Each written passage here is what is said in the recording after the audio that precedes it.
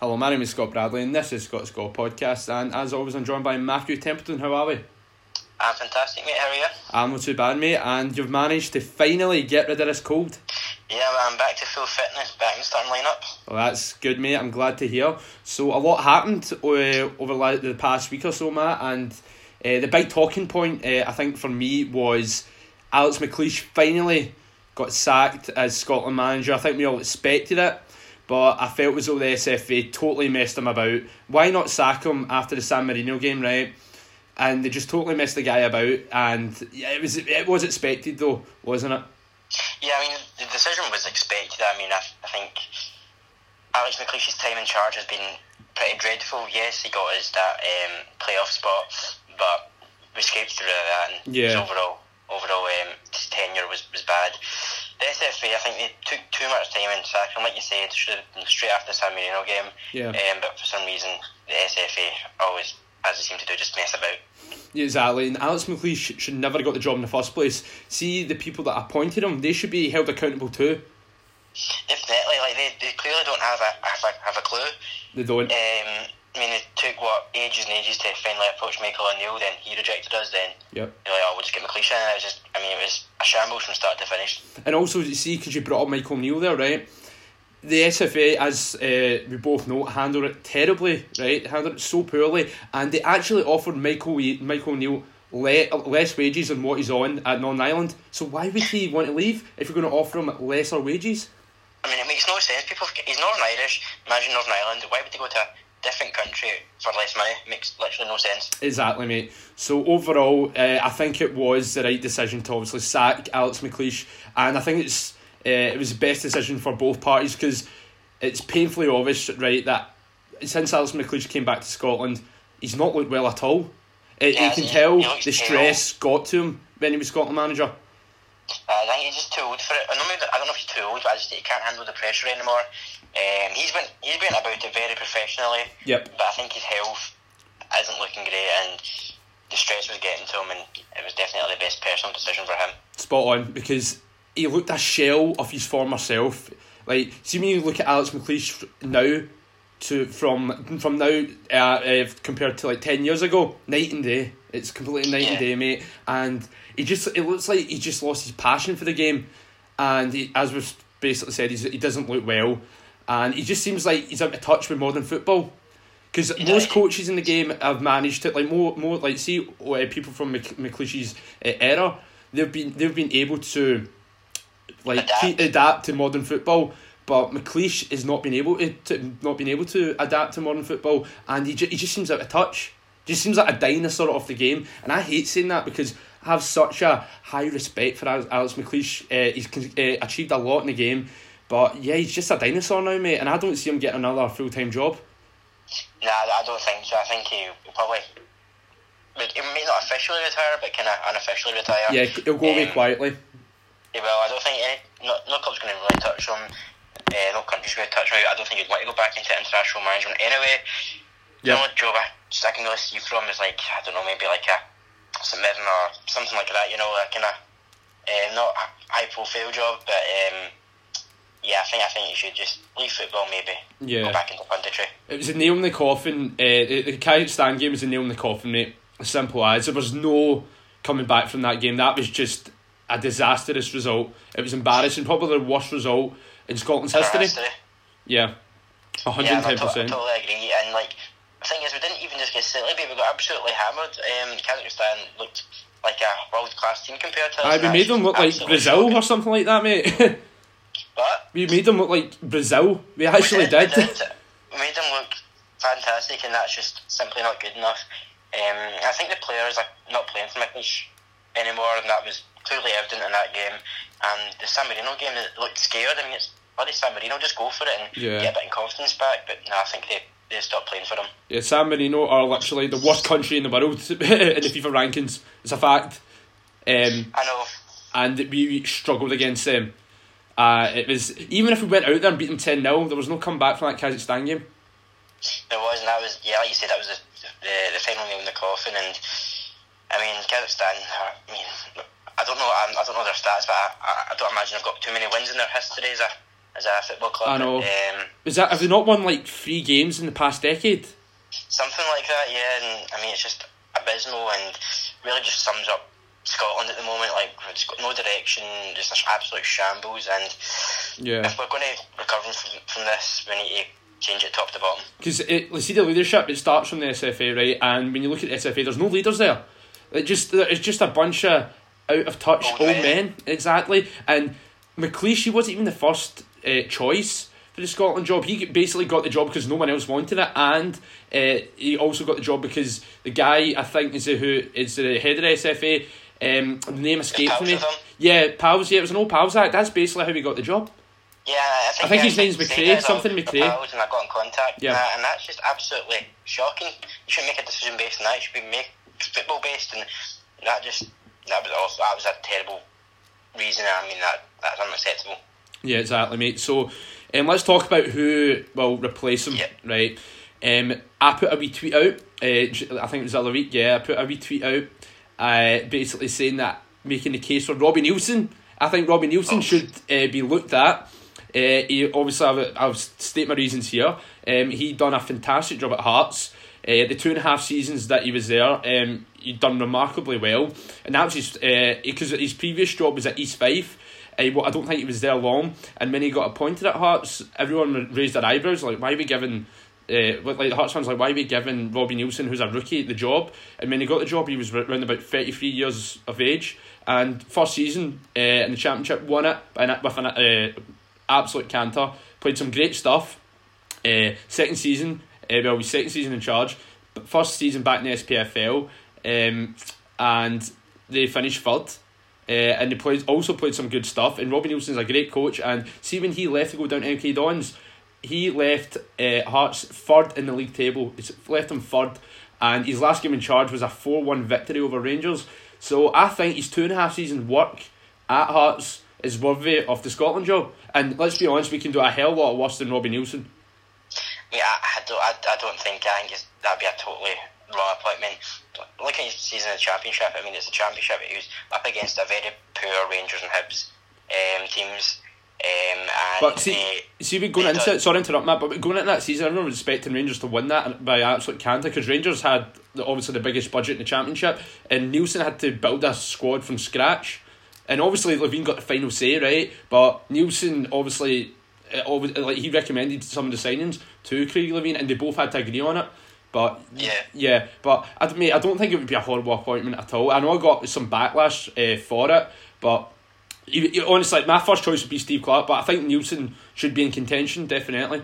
I think it's a fair shout. And I know at Dundee United right now, it's not exactly plain sailing, right? But they're still within a shout of getting promoted. And he walked into a mess. He inherited a mess at Dundee United. So he did. And he took over, I think, around about September time last year. And he's not had a full summer to build his own team. So, yeah, of course, it didn't work out in MK Dons, right? But that was a big challenge for him. It was a big risk going down there. And obviously, look at most managers that go down south from Scotland, it doesn't usually work out. Look at McInnes, perfect example. Stuart Meltzer Johnson went down south, didn't work out, back up to Aberdeen, and he's doing a remarkable job there. But yes, that's my case for Robbie Neilson. I think he should be looked at. And you want Klinsmann? That's your number one target. I think we should push the boat out and get Klinsmann in. He would totally revamp the squad, and also in house as well. He would totally help revamp that. He would totally change the system, and obviously he done very well with America, and he would bring a fresh pair of eyes to it. I think we need to look at a foreigner. It's just cliche. We need to go for a Scottish man. I don't buy into that whatsoever. I think we need to look at all possibilities, and I think this time we maybe should look at a foreigner who, like you said, a fresh pair of eyes. Klinsmann got all the experience in the world. He'll totally revamp it. He'll get the players going. It'll be a very inspired appointment, I think. Of course, he would probably demand quite a lot of money, but I'm sure the SFA can fund that. And if he got the job, he would do fantastic, I think. What about Alex Neil? Alex Neil, I think he is another good shout. He's doing really well at Preston at the moment. Yeah, he just signed a new deal. Yeah, he signed a new deal. They obviously don't want to lose him. But if Alex Neil love the Scotland job, I think he would certainly consider it, and he wouldn't be the worst appointment in the world. But I agree with you. I think Steve Clark's probably the most likely, and maybe most sensible, but like I said, I would try and push the boat out and go for Klinsmann. Yeah, I would hope for Steve Clark, but obviously we're getting Steve Clark later on, so I don't think he's exactly got the best relationship right now with the SFA, because he's going to get pulled up for his comments after the Aberdeen game, but we'll touch on that later on. And what about Bilic? Bilic, I think that's another really... he's along the same lines of Klinsmann. He's obviously managed Croatia at international level. He done well in Turkey. He done decent at West Ham. I think he was kind of harshly sacked by West Ham. I think that was mostly down to the Payet situation that kind of unsettled the change room. Yeah. And Bilic has came out and said he would be interested in the Scotland job. Yeah. That's possibly just his agent doing his job, saying he's still available. But no, I think Bilic or Klinsmann would be fantastic appointments, and if Bilic, the fact he's saying that he would be interested is a very good sign. The thing is, right, I don't think the Bilic sign will happen, only because of wages. See, his previous job at Saudi Arabia, that was his last job, right? He was on 50k a week. I think it was 50k a week he was on. Yeah, I mean, as Middle East, you would expect to get higher wages. I know. He was also on a lot of West Ham. So I think wages could be a hurdle, and I don't think the SFA would be willing to overcome that, if I'm being honest. Because if they're going to offer Michael O'Neill lesser wages, what are they going to offer Bilic? Yeah, I mean, if he's looking to rebuild his career, or at least rebuild his career, put his name back out there and say, listen, I'm still here, maybe he would be willing to take a wage cut just to get his profile back up, and if he does well with Scotland, gets to a major tournament or whatever, he could go back down south and try again. But I think if he says interested, I think he would be willing to take maybe a wage cut. I would like Bilic to be Scotland manager. I would, but one who I really think we'll end up getting, David Moyes. I think it'll be Moyes or Mackay. Oh. I think Moyes wouldn't be the worst thing in the world. I mean, his last job, I think it was West Ham. He actually done pretty good there. He got stable ship, kept him up. Really well. Yeah, because when he took over, everyone thought they were going to go down just because they appointed David Moyes, and they were not exactly in a good place. But yeah, he steadied ship there. We all know what happened at Man U. That was a disastrous appointment from Man United appointing Moyes. Then he went to Real Sociedad, didn't work out there. Then he went to Sunderland, and that was... You're right, I'm not going to be too harsh on him because he inherited a mess, and Sunderland were punching well above their weight for a long, long time in the EPL, and Moyes... it was just a matter of time, yeah, exactly.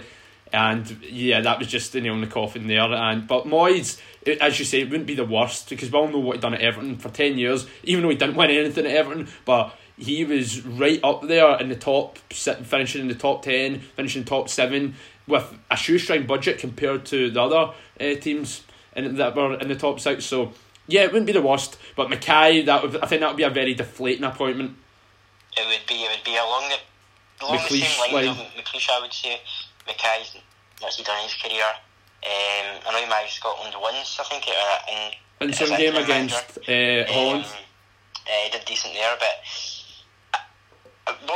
if Mackay gets appointed, I think it'll be him and Gemmell. Gemmell as his assistant. It would be pretty uninspiring, and it'd be a very easy option for the SFA to do. And I think right now they need to realise they can't go for the easy option anymore. Mm-hmm. And Malcolm McAllister, what he's done in his career, he should not be in contention whatsoever. Obviously, he got Cardiff promoted, right? And we all know why he got sacked from Cardiff, because of his racist text messages that got leaked. But I do think he has redeemed himself, and I still, his comments were definitely shocking. But yes, that really did kind of basically kill his career, and the SFA decided to give him a chance as a performance director. But for me, I don't think he should be like the next Scotland manager at all. No chance at all. I think it would be very hard pushed to find someone who would think he should be. Yeah, I absolutely agree, mate. So we've got the phone in back here, and we've got Tony Welsh phone in. He's made his Scots debut, so welcome to Scots, my man. Thanks very much, mate. Cheers. Aye, so obviously, Tony, you're a big Celtic man, and it's good to have a Celtic voice on to give some perspective. So I will talk about obviously the Celtic result the weekend there, mate. What do you make of it? Obviously you drew 0-0 with Hibs, and mate, it was a rather flat performance from you, to be honest. Wasn't it the best performance at all? To be honest, I kind of expected it. Yeah. I wasn't expecting much out of that game, to tell you the truth. Mm-hmm. We've not really played well against Hibs this season. I know we beat them in the Cup, but and we beat them at Celtic Park, but at Easter Road, kind of as of late, just we've not really good enough against them personally, I think. Yeah, exactly. Well, I think Marciano played very well. I think he did have a good few chances, so I think he has to be given a lot of credit. Yeah, Marciano was unbelievable, I thought. He did. He made a few good saves, but even still, a team like Celtic, you shouldn't be relying on a few chances. You know, you should be putting these games to bed sooner rather than later, anyway. Yeah, and I think the general consensus with the Celtic support right now, mate, is that they do not want Lennon to get the job on a permanent basis. Do you share those opinions? I don't think Neil Lennon's the man to take Celtic forward, personally. Again, he's done it, you know, he's been Celtic manager before, and I think it's a slight step backwards. Yeah. I mean, I really like Neil Lennon as a guy, and I think I respect the fact that he was kind of the first kind of on-call when Rodgers stepped down, but I just don't think he's a man to take Celtic any further forward.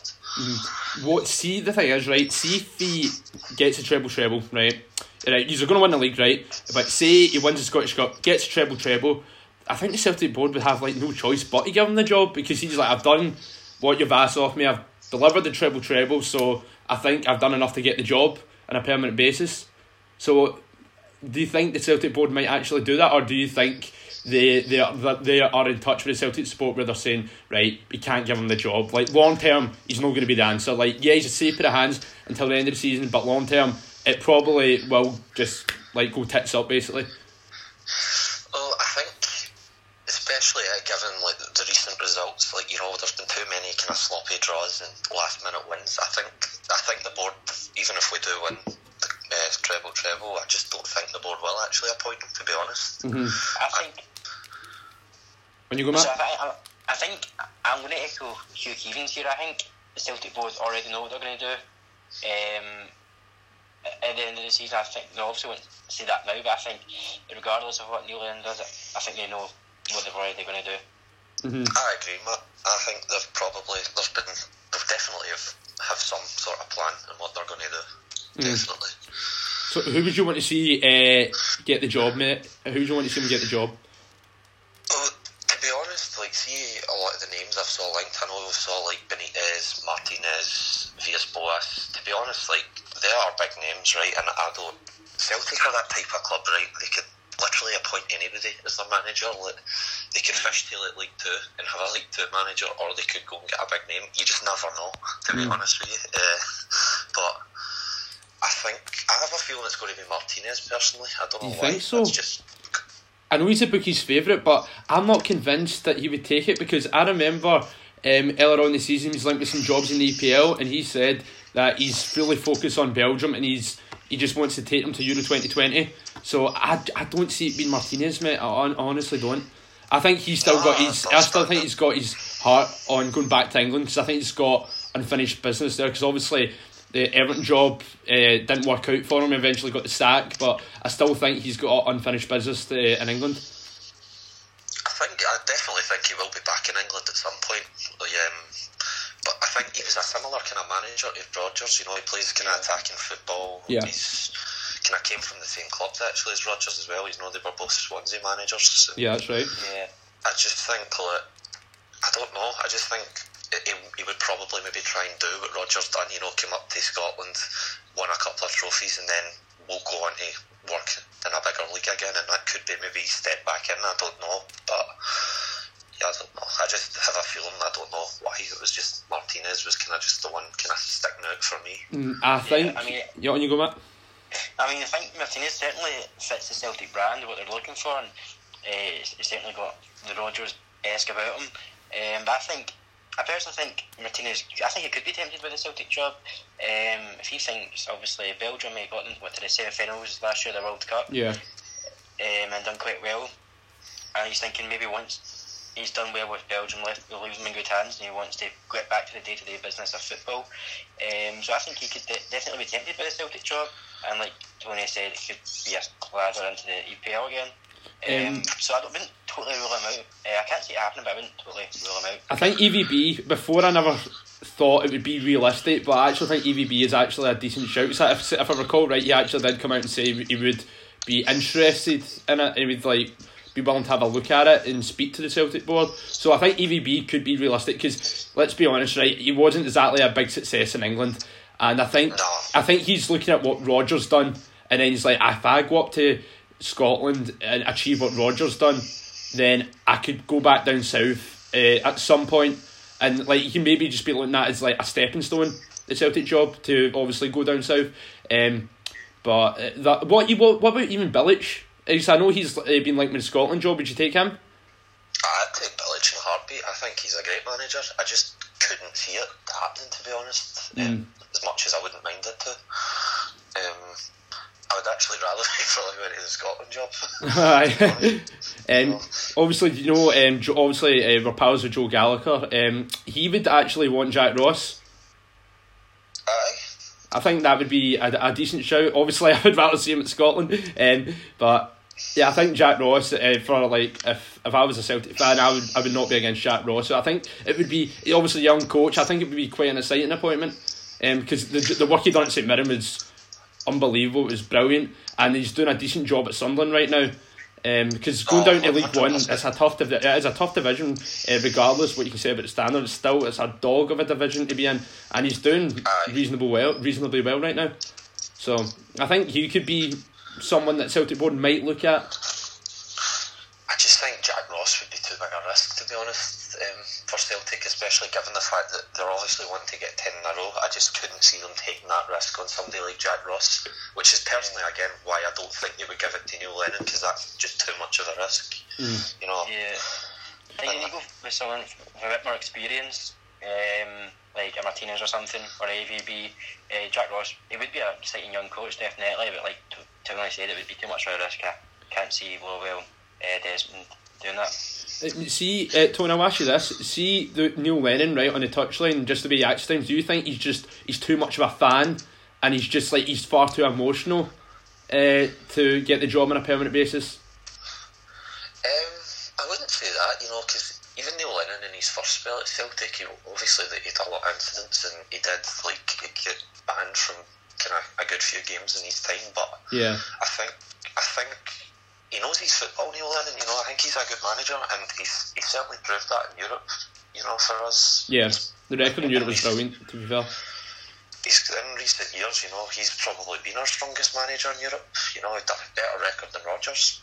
But I do think part of the problem just now with Neil Lennon, it's still Rodgers' team he's got. You know, he's not signed anyone. He's not had the chance to build and play his own way, if that makes sense. You know. Yeah. Yeah, he wants to cut out the claims in the back, doesn't he? Aye, but at the same time, I think he's kind of a bit risky to do that, because he doesn't want to kind of sabotage maybe the way that the players have been used to playing for so long, and kind of jeopardise any more kind of unneeded drops or any unneeded points. Yeah. And see, Chris Sutton, he wrote an article the other day, and he was basically saying that if the board don't back Lennon, even if they offer him the job, he'll be like, nah, bye-bye. And this is Chris Sutton, who's really good pals with Lennon, and Sutton's coming out saying that, like, if you don't back Lennon, he won't even want the job on a permanent basis. Because that was one of the reasons why he left before, is because he wanted back the money, and Lowell was like, no, we're winning the league, that's all I want. But obviously Lennon was thinking bigger picture, right, I want to progress in Europe, I want to keep standards up in Europe, and I need money. And then Lowell was like, right, no, you're not getting it. Then Lennon was like, okay, bye. I knew that was the reason they kind of did leave the first time, but I think at the same time Lennon did kind of want to chance his arm down in England a bit, and obviously he did go down and it didn't work out too well for him, so maybe now he's kind of more, well, maybe I should go back to Scotland and again try and build myself up again. Yeah, because what he done at Bolton, I won't be too harsh on him, because he walked into an absolute mess. Like Bolton, as you see right now, in administration, they're a shambles. They've been a shambles for a long time. And yeah, it was just the wrong time, wrong place for Neil Lennon when he took on the Bolton job. And then Hibs had done a good job, gotten promoted, and first season back, finished 4th in the league. And then, but yes, of course, it ended horribly for him because he was basically scrapping with his own team. So, aye. But what we see since, as was touched on earlier, Tony, about Lennon since he's came back, he's the performances, let's be honest, have been very subpar. And even though firm game, like even Celtic fans are saying during the game and after it, like Lennon should not get this job, because in that, like seeing in that game, mate, were you even convinced by that performance? Because let's be honest, on the day Celtic were not great. No, they weren't at all. I think they started the game well, but again, I think the biggest issue with Lennon is he just doesn't put games to bed quick enough, and he allowed Rangers back into that. And yeah, you had 10 men. Rangers could have easily drew or even won that game if they had, I don't know, maybe if they were just a bit more clinical. Yeah. And the 2 goals as well, they were due to like really poor mistakes from us. But I remember right after that game, me and Matt were saying like the only positive we can take out of that defeat is like Lennon potentially could get the job next season. That's what we were saying at the time. But that's the thing, if Lennon doesn't deliver the treble, that's the board saying no, you're not getting it. But it's going to be very intriguing to see what will obviously happen with that. But are you confident that you can get the treble? I think we can get it, I think, don't get me wrong, I don't think it's going to be easy. I think we'll do it the hard way, but I think we will probably get there in the end, hopefully, anyway, I hope, anyway, but I think it is definitely going to be a task, put it that way. Yeah. And I think the Scottish Cup final is going to be really nervy. Yeah, pressure will be on. Definitely, and obviously they bet you early in the season at Tynecastle. I think he's going to get the treble as well personally, but I think, like Tony said, I think you'll do it the hard way, and I think Hearts will have their moments in the final, and just it's down to how Celtic deal with it. I think it could potentially be an extra time job if Celtic were to get the treble. I think it's going to be tough, put it that way. Because Hearts will sit in deep and make it difficult, and when they do that, they're quite hard to break down. Definitely. It depends as well, I think, how Celtic kind of perform the rest of the season and the remaining league games. We need to see kind of, are they going to up their game, or maybe they will drop more points, I don't know, but I think it will all come down to how they finish the league.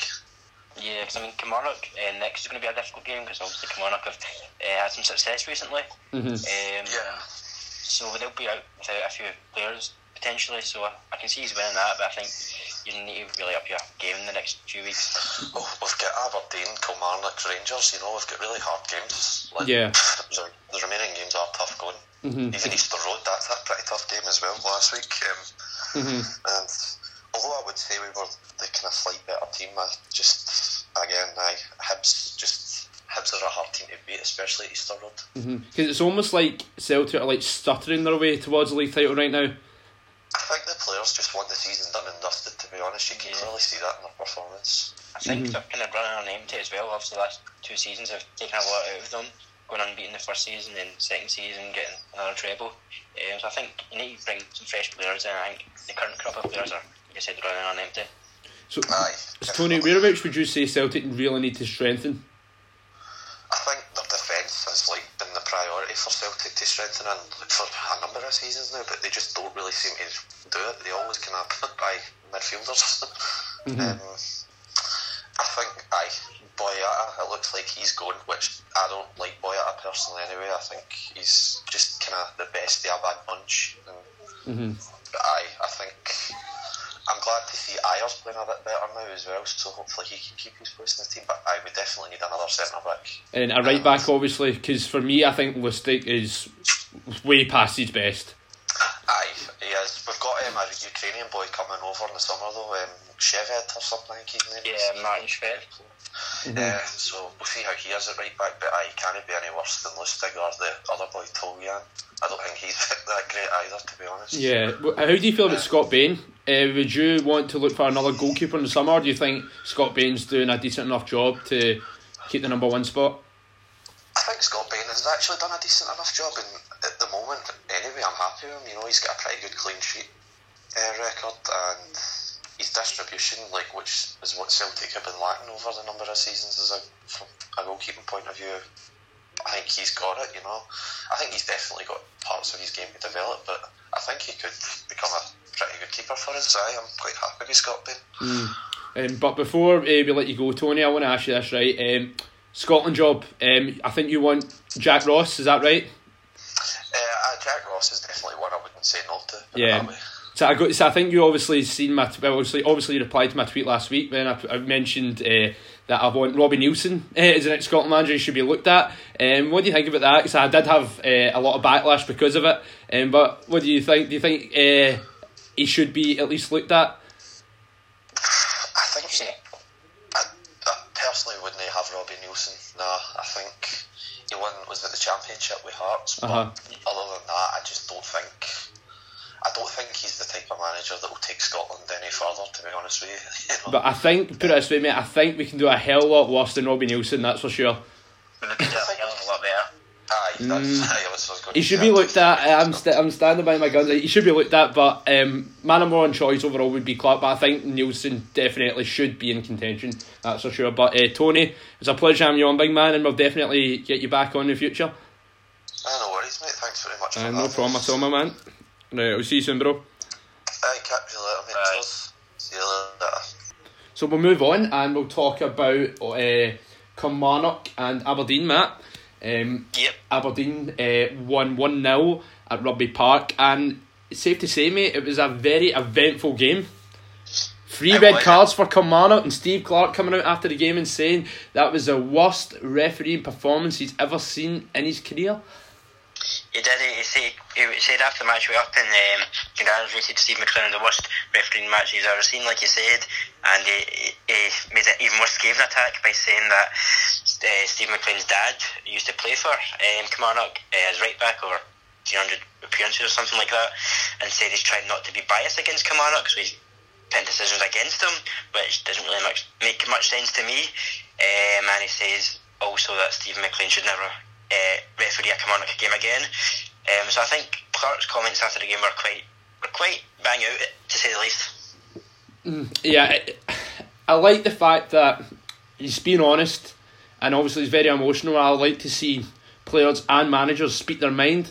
We need more of that in the game, but he definitely did go a bit OTT, didn't he? And I don't think that was, like, don't get me wrong, right? Well, obviously we'll review the yellow cards, red cards in order, right, in a minute, but I thought he was being a bit harsh, because it wasn't like McLean had a shocker of a game.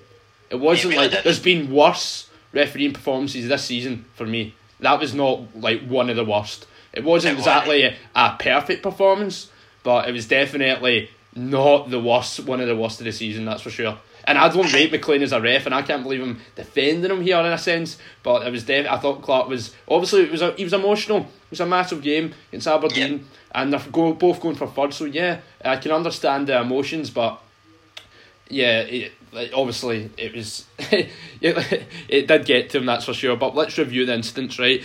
Cosgrove, see Cosgrove's first yellow card, where he's jumping up for the header and he barged into, I think it was Finlay, it might have been. I don't think that should have been a yellow. That just should have been a free kick. That was it. That baffled me. That should never have been Cosgrove's first yellow. See, I personally think that should have been a yellow. I think he went up for the header, like, obviously both challengers for the header, that's perfectly fine, but it seemed to me he kind of left the elbow when it didn't really need to. I was dubious, so I think that was definitely a yellow for me. I thought it was really soft for me, personally. It wasn't like there was any force behind the elbow or anything. It wasn't like you elbowed him in the face. There was nothing really in it for me. I thought that was harsh, but not long after that, Cosgrove made a challenge on Finlay. That should have been Cosgrove's first yellow, but he just got a warning. Yeah, he was already on a yellow at that point. He just got a warning. That baffled me. To me, Cosgrove should have got sent off. I think first was a yellow. Whether you think it was a harsh yellow or not, I think for me it was still a yellow. But like, his hat tackle was a shocking. Yeah, it was. That was bad. It was bad. That should have been his first yellow, in my opinion. So, in the fact McLean just gave him a warning, I'm like, right, he's already on a yellow, so you're not going to send him off, because that was a pretty poor challenge. It was. Maybe McLean's thinking in his head, that first one, wasn't a yellow, but this was, so he's kind of making up for it. Mm-hmm. And then on you go. No, but I think throughout the first half anyway, Cosgrove was it wasn't playing football. Cosgrove, he was throwing himself about the place, so I think he should have been sent off regardless. Yeah, it was a bomb scare waiting to happen. Even McInnes knew that. That's why he subbed him off, because he was like, if I keep this boy on, he's going to get red carded. So we're talking about the Broadfoot red card. Before we do that, see the free kick in the lead up to Broadfoot's red card. And remember, Finlay and Cosgrove were having handbags in the box, and Finlay got booked. He got booked. Like, the referee should have ran over and said, "Okay, boys, cut that out." But he just obviously Finlay gave him a push. You see that in the game all the time, and I thought that was like extremely harsh. You should never have booked Finlay there. It was just handbags. I can see why he booked him. Basically, I think the game was starting to get out of hand, and the referee was trying to stamp his authority on it and saying, "That's an yellow card, like, cut it out, boys." And you put your hands on an opponent. It's always going to give the ref a decision to make. So I kind of agree with that one. But if that's the case, like, it was with Cosgrove, so why did he not like book Cosgrove? Because already Cosgrove was running on thin ice. So I'm surprised. Like, if you're going to book Finlay, so why not just book Cosgrove as well and send him off? Yeah, that's what I didn't get. So what if you're going to book Finlay, then book Cosgrove? But the thing is, for me, it should have just been like a warning for both guys. That was it. Yeah, it was just handbags, but I thought it was extremely harsh that he booked Finlay, not Cosgrove then. But if I was a ref, I'd be like, no, it's handbags, boys, right? Cut that out, but no need for bookings there. Yeah, no, I mean, I can see where you're coming from, but I personally would have booked them both and sent off Cosgrove there. Like I said, he should be sent off during the match regardless anyway, but I can see why the ref's given Finlay a yellow card. I don't know why I didn't give Cosgrove one, but I can see why he gave Finlay one. Yeah, but just for me, it was handbags, and I don't think either one should have got a booking there. But then the Broadfoot red, obviously, what did you think? For me, I thought it was very unlucky. I thought Broadfoot was very unlucky there. I mean, it's a very tough one, this. I think you could argue Broadfoot had a right to go for the ball, but the fact that he went for it once, missed it, then it was basically in the keeper's hands, and he went for it again, made me think that would be a red card, because if he's tried once and he's lost out, the keeper's always going to get it. There's no really need to try again. That's what the referee's thinking. He's tried the game and he's clearly not going to win it, so it's excessive force. So I can understand the ref's thinking. It's a very tough one, but it could have been either way. Yeah, exactly. Yeah, I know. I definitely see where you're coming from, because I thought Broadfoot was unlucky. There was no intent behind it, right? And we all know Broadfoot is a dirty player, but there was no intent behind that. And Joe Lewis deserves credit for being so brave to come out and collect the ball. Yeah. Yeah, and it was unlucky. That's what it was. And it wasn't like Joe Lewis was manipulating it or like over exaggerating it. You can tell he was in real pain, so it did look a sore one. And right after it, Broadfoot put his hands up and was like, I didn't mean that. So I think, as you said, I agree, it was a tough one, but yeah, Broadfoot very unlucky for me. Do I think it was a red? I can see why he's gave Broadfoot the red card. I can, but very unlucky. And we'll move. What's the next one? Obviously, Rory McKenzie's. Finlay. Finlay, obviously, he got the red card. He got sent off too. What do you think of his challenge? Do you think that was understandable? I mean, it was understandable. I mean, he kind of, you could say he went the challenge and then he reacted afterwards, and kind of, you could say he can nearly stamped in the Aberdeen player, so I think that was definitely a yellow card. Yeah, but he just, like, it was a bad tackle that he made on Shinnie, so I can understand, Ron McKenzie's one, what do you think about that? I think that was extremely harsh. Yeah, that's what I wrote down in my notes here, mate. Yeah, I wrote McKenzie's red, extremely harsh. And McLean was like 5 yards away from it, so he had a clear view of it, but it was rather weak, to be honest. And I know Kilmarnock are going to appeal that. Yeah, I think they're saying what the comment said, the Finlay one, they can't argue with that 2 yellows. They're probably 2 yellow cards, so they're not arguing with that. Broadfoot one, I think they're arguing, but I don't think they'll get away with that. Yeah. But this one, Ronnie McKenzie, I think they'll get. This will get overturned because they're raging at that one, quite understandably so. And it's never been a red, and I think it'll get appealed and the appeal will be successful. Yeah, it was quite similar to the Morelos red card at the start of the season. So, and that one obviously got rescinded. So I can see this one getting rescinded, because see if it doesn't, then where's the consistency? You know, exactly. And that's been a major problem that me and you have been saying all season. That we just want consistency with this SFA, and we're not getting it. It's this compliance. See, this compliance officer does not have a clue.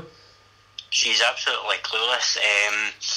I think if you're going to be in that position, you need to understand football. You need to understand all aspects of it, the emotion involved, and what deserves red, what doesn't, and things like that. And she clearly doesn't have a clue. It's so inconsistent, and that's what managers are calling out for. Coaches, players, everyone involved in football are crying out for consistency, and we're just simply not getting it. And the SFA, like going back to the Scotland job, going back to this, SFA are an absolute shambles, and they need to sort this consistency out before it gets really out of hand. Yeah, I agree. But obviously we'll talk about the performance from Aberdeen. It wasn't like it was a stellar performance, but they worked hard, and that's been the common thing with this Aberdeen team this season. They've worked hard. They've dug in deep to get results, and it's not like the Aberdeen team is filled with quality. They're just a good unit who are very well organised, very well drilled, and that's the thing. They don't play glamorous football, but they get results. They don't. They're a team of grafters. But I have to admit, I think Cosgrove's finish was an excellent one to get past the player and slot it at the bottom corner. I thought it was an excellent finish. But yeah, like you said, they're a team of grafters. They get the job done. Shani's the driving force of that team. I don't know how they're going to replace him next season, but I'm sure if McInnes is still there, they'll find a way. But it wasn't, like you said, it wasn't the most stellar, it wasn't the prettiest. Not much football was played, as we've discussed just there. But I think the right team probably won in the end. Yeah, because Aberdeen, as we said, worked very hard, and that was a massive game for both teams, going for third, and that was a big result for Aberdeen. Massive, considering obviously the disappointment of the semi-final, which was a real big blow for them, and they want to finish the season strong. They're not going to get second, as me and you predicted at the start of the season. Aberdeen would not get second this season, but they've managed to, for me, punch above their weight this season, because Kilmarnock, they're a good team. They play some great stuff, and at the start of the season, me and you didn't have high hopes for Aberdeen, but they've managed to I think they will get third, but they've managed to do well enough this season to at least finish in the European places. I think so. I think they had a very, very poor start to the season. Obviously, they kicked off the season with the draw at Rangers. But I think after that they had a very poor start, and they've managed to recover from that and kick on really well from there. I think they will get third, and they'll use this Kilmarnock game to bounce on for hopefully get a positive result from their point of view on Sunday. And if they beat Rangers on Sunday, I think can hold on here. But no, I think, like you said, I think third is where they'll finish, which may be a bit harsh on Kilmarnock, but both teams deserve to be third. But I think Aberdeen will put them to it. Yeah, and Kilmarnock, they should be really proud of how well they've played this season. They've done fantastically well. I think they will get fourth, that's for sure. And potentially that could be a European spot. That could be a European spot if Celtic win the treble. That's a European spot. Definitely could be, and I think, like we discussed earlier with Tony, I think Celtic will get the treble. So I think Kilmarnock are looking at European football for next season. And if Steve Clarke's still there next season, if he doesn't go down south or he doesn't get the Scotland job, he could potentially do a decent wee job in Europe. So it'll be interesting to see. Yeah, so, and obviously before we move on to Rangers, we left that for the main event. Obviously Steve Clarke will get pulled up for his comments after the game. Do you think he'll get a big ban, or do you think he'll just probably get the remainder of the season in the stands? I'm not sure, but it's 4 games left, so could potentially looking at him for the season. I think his comments, like I said, were absolutely bang out. They were really, really, I don't know if harsh is the right word, they were really scathing attacks on the referee. And like you said, it was emotional after the game. I'd like to see that in the game, but I think if the SFA are going to knuckle down on this, they should see him out in the season. So yeah, I think he'll get banned for the season. But do you think that might sour Clarke's aspirations or the temptation to take on the Scotland job? I don't think so. I think this and this situation and the Scotland situation, I think they're two different things. I don't think that will influence him or the SFA in any way whatsoever. And like you'd say, it is interesting in his job one day, so I don't think that will change because of this. So I think there are two separate incidences, and the SFA will still look at him as a potential candidate for the job. Can you imagine that if Clark was to get a big ban for the first game in charge of Scotland, he's in the stands? I know, it'd be quite ironic. It'd just be a very typical SFA Scotland, wouldn't it? Yeah, exactly. But we'll move on. We'll talk about Rangers. It was a fantastic performance against Hearts at Tynecastle at the weekend, Matt. Rangers won 3-1. Played some really good stuff, mate. Some really entertaining stuff. That's 3 games and 9 goals. We've played very well against Hearts. We've done the full sweep against them this season. I thought we played, like you said, really good stuff. Davis has come on to a game. Kamara, like we've touched on, an absolute steal. Everyone got pass marks. 3 wins in a row, like you said, 9 goals. The only disappointing thing about the performance was conceding that goal. But putting that aside, I thought we played very well. Yeah, we definitely did, mate. And see the partnership between Scotty Arfield and Defoe, it's nothing short of exceptional. It is. It's not came out of nowhere. It's always been worked on in training and things like that, but it's worked wonders. And when Defoe came here, I never thought that would happen, that partnership. I always expected to be him and Morelos, but Arfield and Defoe's came out, and they look really good together, and hopefully that form continues. And see, Arfield, he's been extremely effective since moving into his new role. See this left-sided narrow role that he's got going on, it's working wonders right now, and I love the fact he's getting forward more, and that's something that like this season he's not done so much, because usually has been that like basically a box-to-box midfielder. But I like the fact that Gerrard's actually decided to play him like more up in the final third, and it's been fantastic so far. So ever since he's made that move, it has been, and he's done fantastic there. And I like that Gerrard's switching up his system. It shows his coaching credentials as well, and it shows he knows how to mix it up, and it shows we've got the players to mix it up. So I think Arfield has absolutely thrived in that new position of his. And hopefully, I think this could be a very good system going forward. And also, I want to touch on Jack. He's been getting forward a lot more as well. What I've noticed is when we're breaking, he breaks forward as well, and he obviously got his goal at the weekend because of that. So this new system, I think it really working for Jack, Kamara, and Arfield, and Davis as well. So I think it complements all of those players. Yeah, and Davis, another fantastic game. Another fantastic performance, which is great to see. And I always did say, right, I'm not trying to toot my own horn here, that Matt, but remember I always did say, right, I remember when Davis was not playing well, I was saying give him time, just let him get settled, and then he'll come on to a game. And look what's happening right now. It's like we're watching the Stephen Davis of old. It is. It had a very poor start. Let's not beat around the bush. Yeah, exactly, of course, yeah. But I was always saying at the start, give him time, let him settle, and he'll come on a game, and we're seeing that happen right now. It is, and I personally thought he was finished for Rangers. I thought I said he was. There's a reason he wasn't getting a game for Southampton, but I'll gladly eat my words now. He's been playing fantastic. I think the international break helped him as well. He got a few 90 minutes under his belt, and he's shown the player that we've been really needing the last few months, and the player we wanted from Stephen Davis, and we're finally getting that now. Yeah, I could not agree more. Which is great to see. And Kamara, like, he was fantastic too. But I'm not just saying this. We were unbelievable against Hearts. Can we not just play Hearts every single week? Because our record against them is fantastic. I think we've won the last 8 games against them. I think we have. I think last defeat was the 4-1 in Tynecastle. Yeah, and that was Warburton's last game. Yeah, 2017. Like, what a record against Hearts! It's fantastic. It's brilliant. And I just really like the midfield three partnership with Ryan, Jack, Davis and Kamara. Midfield three, I thought it was phenomenal. It worked so well, and it was great to see Katic have a great game. And obviously, me and you were saying before the pod that we think Katic and Goldson just look they look more stronger than the Worrell Goldson partnership. 100%.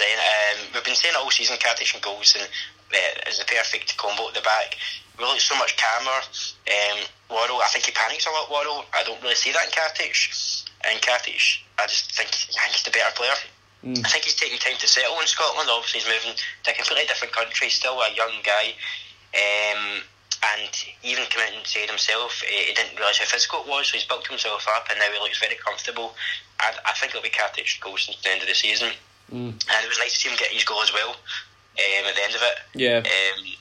So yeah, like we said, all season goals in Katic, and that'll be hopefully he consistently gets games next season, because we can all see his quality, and he's just so cool and collected, and we look so much better with him. I know we touched on it last week in the pod, and we did say that Defoe should start the Old Firm game, right? So we're not going to go over that again. We've both agreed on it that Defoe should start, and he's in form right now. Defoe is just banging them in, being so creative, and you see his movement. It's sensational. His movement is sensational. You can see why this guy was playing in the EPL his whole career, because the guy is unbelievable, and we're very lucky to have him. We're going to get him on a permanent basis in the summer, and I honestly think he'll probably finish his career at Ibrox. I think so. Then hopefully maybe the end of it get a wee coaching deal. But yeah, no, I think movement, like you said, is fantastic. He's not the strongest of people. That's why he's always needs to get in the right positions, make the right runs. Yeah. And once you put him in front of goal, he's going to finish. His finish was sublime against Hearts. And I want to touch on Kamara as well. That ball from Kamara was absolutely inch perfect. Oh yeah. And I just put it on a plate for Defoe. He's not going to miss from there. So I think Morelos will go in the summer, and Defoe will be our main man going forward. Obviously he's a bit older, so we'll need to look at some youngsters coming through as well, try and get them involved. Yeah. But Defoe, him and Davis, this is what we're expecting for Scotland. Yeah, exactly. And see, when you look at that midfield three, Matt, Kamara, Davis, Jack, Ryan Jack on a free, Kamara 50k, Davis going to get him on a free, absolute steal. Arfield was just free as well. Yep, exactly. Yep, absolute steal. Absolute steals that I like, and Gerrard came out and said Kamara was an absolute steal for 50k. He can't believe we got him for that, and Gerrard's talking Kamara up something awful, and that's coming from a legend like Steven Gerrard, regardless if that's your manager or not. Getting that compliment from him will do your confidence wonders. Yep. And going forward, these players hopefully will gel into a better unit. Than we've previously seen, because like we said, consistency's been a problem all season for Rangers, but hopefully we'll keep this consistency going to the end of the season and build on that for next season. Yeah, because see, after we lost that 2-1 game at Parkhead to Celtic, we were basically saying, both of us were like, right, okay, the lead's gone now, we're going to get second, may as well try and freshen things up, try new things, and that's what Gerrard's done ever since the Old Firm defeat. Like, look at Scotty Arfield playing more, he's going more forward now, and he's playing that kind of left-sided narrow role, and he's thriving in it. And as that just shows you how good of a coach Gerrard is. Like, he's able to bring the best out in certain players. Like Ryan Jack, we've said it all season, he has brought Ryan Jack from a good player to a great player. Definitely. I mean, obviously Jack last season had his injury problems, but that's all behind him now. And one thing he's not really had in his game is goals. Yeah. But he's been adding that. This season he's got a few now. And it was a very cool collective finish from Jack. It was a really great finish. And Jack's still young, so he's always room to improve. And I think one day could possibly be captain. The one person I do feel sorry for is McCrory. He's kind of been left out. Obviously Kamara's done fantastic, but I do feel sorry for McCrory. But he'll have a spot in this team, definitely. Yeah, I agree. And obviously we'll touch on Hearts. So we spoke a lot about Rangers. Yeah. Hearts just not the races. Hearts were really poor on the day. I think that was mainly because Rangers were too good on the day. But overall, Hearts were not impressive. Anytime they had the ball, they were really poor with it. Their passing was really misplaced. They were lackadaisical in the ball. The Hearts had no game. They had no game plan. And they were going route one a lot. And they were lacking ideas. That's what they were, because they were just like, right, we can't break this Rangers team down, so let's just launch the ball up to I always botch the pronunciation of their striker, How is it? Yeah. How Ekpieza. Yeah, they were just launching the ball up to him and it was going nowhere. It was going absolutely nowhere, I know. And we've said it all season, right? And I sound like a broken record. It's worrying how much Hearts rely on Naismith. I know, it's absolutely... It's really not good enough. I mean, people say we rely on Morelos, but we clearly don't just now anyway. So, I know. But Hearts really are a one-man team, and when they were on the ball, they had no imagination. They didn't know what to do with it. And like you said, Lacazette on the ball, they took too much time on the ball, dilly-dallying about, and we just took it back and took control of the game again. Yeah. But like I said, no imagination on the ball whatsoever. So what do you think Hearts need to change this? What do you think they need? They need to add pace to the team, and seeing the final third, that's what they're really lacking. I would probably say they need to get a couple of wingers in the summer, because when you see out in the wide areas, that's where they're really, really struggling. And you see when Naismith isn't in the team, that's where Hearts lack goals. They can't get goals, and that semi-final performance against Inverness, it wasn't like they were great. They were struggling for a bit. I think it was the first half. It was 0-0. Hearts fans were booing. They were not happy at all. They were not happy, and if Hearts play like that in the final, they're going to get gubbed. They're going to get absolutely gubbed. They will. So if you're Craig Levein, you said you're needing wide men, would you try and get Jimmy Walker back in? Yeah, I think it's worth a punt. Yeah, because I don't think it's really working out for him down south right now. Not really. No, I think he's at Peterborough or something, but I think he's struggling to get a game. So yeah, he's not making headlines, that's for sure. Ever since he went down south, he's not really been he's not made a big impact, that's for sure. And there's a good chance as well Hearts could lose John Souttar to us in the summer. So I think Hearts would maybe want $1 million for him. So if Souttar goes, they need to get another centre half in. But yeah, I would mainly say out in the wide areas. I mean, that's where they really need to. They've got Halkett in a pre. Oh, that's right. That's right. Yeah, Halkett. So if Souttar goes, then Halkett. Yeah, I actually forgot all about that. Yeah. Midfield, I would say midfield. I think the one thing Hearts are really lacking as well, a really good ball winning midfielder. Yeah, I mean, I think Peter Haddon is potentially that. I think he's a kind of all-round midfielder. He's good on the ball and he's good at winning the ball. But I think we need someone who specifically is that, like we've got with Jack or Kamara. Yeah, 100%, mate. But I seen Craig Levein also when he got asked about John Souttar in his press conference. He basically said, "Oh, I don't know anything about this," and he stood up and walked off. Yeah, so, I don't think he'll go to Rangers and then walked off. Yeah, that's what it was. John Souttar though, would you want him? Absolutely, I think he's better than Waddle, so I think he'll be an ideal replacement for him. Like I said, I'd want Kartich and Goldson next season going forward as our two main men, but I would definitely add Souttar to our squad. I think, like I say, he's better than Waddle, and he's a good young Scottish defender. He's good in the ball, good in the air, he's strong, so absolutely. Mm-hmm. Yeah, and so that'll be interesting to see what will happen with that, because obviously we know Waddle's going back down to Nottingham Forest, and as you say, ideal replacement would be John Souttar for Waddle. Definitely. And in the summer, I think Hearts, there's a lot of work that has to be done there. I think so. I think there's a lot of deadwood there. Need to mix it up, need to bring in new ideas, like on the pitch, that is. And Craig Levein will know exactly. He knows exactly when he need to improve. I think he'll be smart in the window. Yeah, that's for sure, definitely. But I don't know what is it with Hearts, right? When they play us, it's anytime they play us, they just crumble and we just beat them comfortably. But when they play against other teams, they do turn up in a sense. I know they got beaten in Derby, right? But we never touched on Hibs earlier on. We should do that before the end.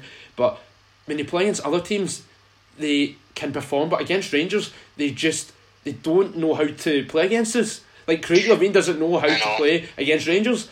Like ever since he's came back to Hearts, he's not took a single point off us. I know it's a strange one, but look at this way. I think every team has their kind of bogey team. Like ours is Aberdeen, Hearts is us. Celtic, who would their bogey team be? I'll probably say Hibs. To a certain extent. So every team has their bogey team, but I think Hearts should be doing better against Rangers in these type of games. If they're really seriously think they're a top 4 side, they need to be doing much better. Yeah, I agree, mate. I agree. So before we go on to the fixtures, is there anything else you want to bring up? Oh yes, Billy McNeil sadly passed away last night. What a legend he was, mate. What a iconic figure he was in Scottish football, and that was some really devastating news. Well, there's not many to bridge a gap between Rangers and Celtic, but he definitely did. Yeah, he was the first ever Brit to lift the European Cup. And he was part of that legendary Lisbon Lions team. Yeah. So my wishes go out to his family. Yeah, and it's some sad news, and you've seen the support and the tributes from all over Britain for Billy McNeill. It just shows you the kind of guy that he was, and he definitely was a legend of Scottish football, and we definitely lost a true great last night. So we did. 79 years of age, and obviously went through dementia, which is heartbreaking. Horrible thing. Yeah, devastating. And obviously we send our wishes and condolences out to the McNeill family. And yeah, as I've said, we lost a true Scottish football legend. Definitely. So we'll move on to the fixtures. So there's nothing else you want to bring up before we do this? Just a couple of things I want to bring up. What was your thoughts on Jake Casey? Yes, good point. Yeah, I was meant to bring that up earlier on, but it went out of my mind. It's an intriguing one. And I know he's a winger. And he's ever since he came back to Motherwell for the second half of the campaign, he's done well. So yeah, if I'm willing to give him a chance, yeah. It wasn't. Is it like? I know a lot of clubs down south were interested in getting him. Teams were looking at him. I think most notably, I think Derby were looking at him. But a lot of Championship teams were looking at him. But I think he's chosen to come to Rangers. I think he's probably thinking it's best to do my career up here. I think it'll be an interesting one because he plays it in the right, and a lot of Rangers wingers they like to get the ball in the box, but he likes to cut in, so he'll offer something different. It's a new different dynamic compared to what our wingers do right now. So yeah, that would be that. I think it would be. It's like something new, something fresh, and yeah, I'm totally on board for it. That's for sure. I seen our pal Big Ian Lyle said that he felt as though he's just using us for money, but if he does the business, then he doesn't care. Yeah, not exactly. If he does the job, who cares? Exactly. He's probably looking at it, he's probably thinking big picture, like if I do well at Rangers and down south, I could get a bigger move from the clubs that were currently looking at me. So he's probably thinking, if I do fantastic up here, I can get a move down to the EPL. Possibly. I also want to touch on what do you think of Hibs' performance? Well, yes, we should have touched on Hibs earlier on, but Hibs, I'm going to say it right now, I'm surprised at how well Higginbottom has adapted to Scottish football, mate. I'm really surprised. Hibs are playing some good stuff. They look like they have a game plan. They look stable. They look organised under Higginbottom, so they do. And it's going to be interesting to see what he can do, considering the fact that he'll have a full summer to build his own team. So and obviously he's got the Hibs players playing with a bit of swagger, a bit of confidence, and the Hibs players look like they're happy again, because before Lennon got the sack they looked miserable. The morale at Hibs was at rock bottom, and it was very uninspiring. You could see if Lennon was still in charge, there was a good chance they were not going to get that top six. But now, look what happened. They got the top six. Higginbottom really rallied the troops, and they've went on to. They look like they're going to finish the season in potentially. Well, they're going to finish in top 5, right? So I think Higginbottom should be commended, considering the fact that he inherited a mess and managed to rally the troops, and they're going to finish the season rather strongly compared to where they were before Lennon got sacked. Yeah, definitely. I totally agree. I think when he came in, Paul Higginbottom, a lot of people were questioning that. I think it was a very uninspired appointment, maybe a lazy one, but he's proved everyone wrong, and it'll be, like you say, it'll be interesting to see what he does in the summer. And the players are really playing for him now. They've got their mojo back, especially Canberra, who I rate very highly, as you know. Yeah. But I think Hibs a fantastic turnaround, and he deserves all the credit coming his way. Yeah, exactly. And I have to be honest, he surprised both of us, because as you were saying, we were like, that's not very inspiring, lazy. We were thinking it was lazy, but yeah, he's doing well. He's doing well, and obviously beating Hearts at Tynecastle and then Derby. That was a big feather in his cap, so it was. Yeah, definitely. If you go to Tynecastle, it's traditionally a hard place to go, especially for the Edinburgh Derby. But he's done very well to get that victory. I think Hibs fans are very happy with him. Yeah, and obviously David Gray and McGregor signed new deals. 4-year extensions. Yep, that's bold considering their age. That is bold. Yeah, they're what, 30? What is it, 30 or something? McGregor's round about 32, I think. David Gray round about that age too. So it's bold, but they're like the senior players in the dressing room. And I think McGregor is a decent centre half. Gray's a decent right back, and yeah, they'll finish their careers at Hibs. And you need dressing room leaders. They're like old school pros of the game in a sense. They're guys that the youngsters can look up to for advice, and you need that in a dressing room. So yeah, I thought it was bold, but I can understand why both guys were given 4 new deals. Yeah. I mean, I would maybe 2 or 3, but 4 is maybe a bit much in my opinion. But like you said, the reasons are good. I just think the length is maybe questionable. Yeah, it's not going to be like that. They'll be playing week in, week out. But McGregor, his comeback, I thought was marvellous, because remember, that's one thing I will give Alan McCoist a lot of credit for. Remember when we signed him in the Championship, we were like, why are we signing Darren McGregor? He got released from St Mirren. He's had a lot of injury problems in the past, and he went on to be our best player that season, got player of the year, and that's one thing McCoist got right. He gave McGregor a chance of that, and I think McGregor, he owes a lot to Alan McCoist, because there was no way, I don't think there's absolutely no way McGregor would be in the position he is in right now, playing for his boyhood club, Hibs, if it wasn't for Alan McCoist giving him a chance when no one else would. Because I remember no one else would give McGregor a chance, but McCoist did, and it's worked out wonders for him. So McGregor has a lot of gratitude, and he owes Alan McCoist, I would probably say, his career. Yeah, I mean, it's hard to disagree with that. Yeah, I agree with you there. Yeah, and when we released him, I was surprised. I was surprised. I was surprised as well, but it was obviously Hibs were interested. He wanted to join his boyhood club. Fortunately, Hibs didn't do the same for us with Scott Allen, but that's a different issue altogether. But I was surprised, but we brought in probably better defenders and played for his boyhood club. So it was probably the best decision for all involved. Yeah, and plus as well, Warburton's going down a different route, bringing in youth players. So I can totally understand. And McGregor, I think he was content staying at Rangers, but obviously Warburton said, right, I'm going down a different route, Hibs want you. So McGregor's like, okay, but McGregor, there's no ill will from me towards him, because he was, honestly, I know he was like, he would never got the Player of the Year award if we performed that season, but he was tremendous for us that season. So he was, and one thing I will give him, he's an absolute rock of a man. He's got some physique about him. He does, he's an absolute unit of a man, and I think he's improved when he's went to Hibs, and wish him luck in the next 4 years. So we'll move on to the SPFL fixtures for this weekend, and Celtic are playing Kilmarnock. Obviously we've touched on it with Tony earlier on. Form hasn't been good under Lennon in the league. 3-0 draws. I know he's not lost a game yet, but they've not been convincing. And Kilmarnock, I know they'll be missing a couple of players, but I still think that one thing they're good at is being very well organised and parking the bus and playing for a point. So, and Celtic, they've not been all that convincing in the Final Four recently.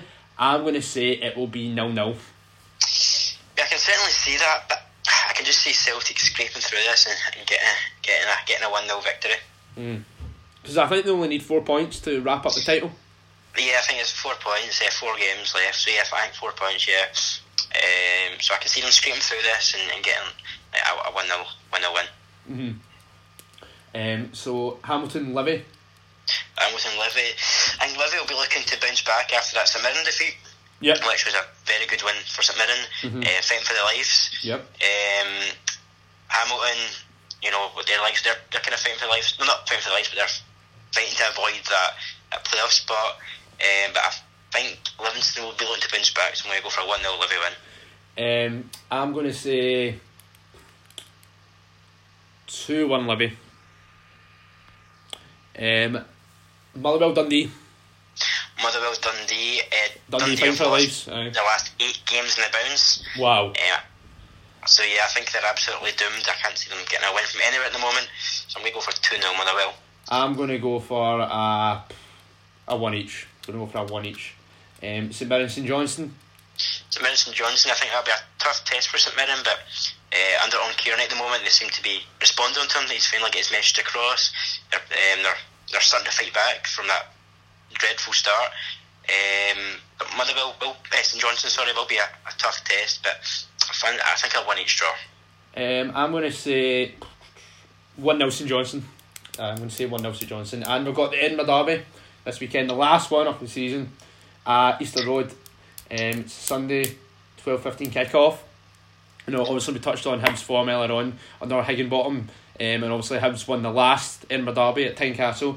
And Hearts, they'll be looking to bounce back, because I think Hearts will be wanting to go into that cup final. Of course, I think they have to be going into that cup final in good form.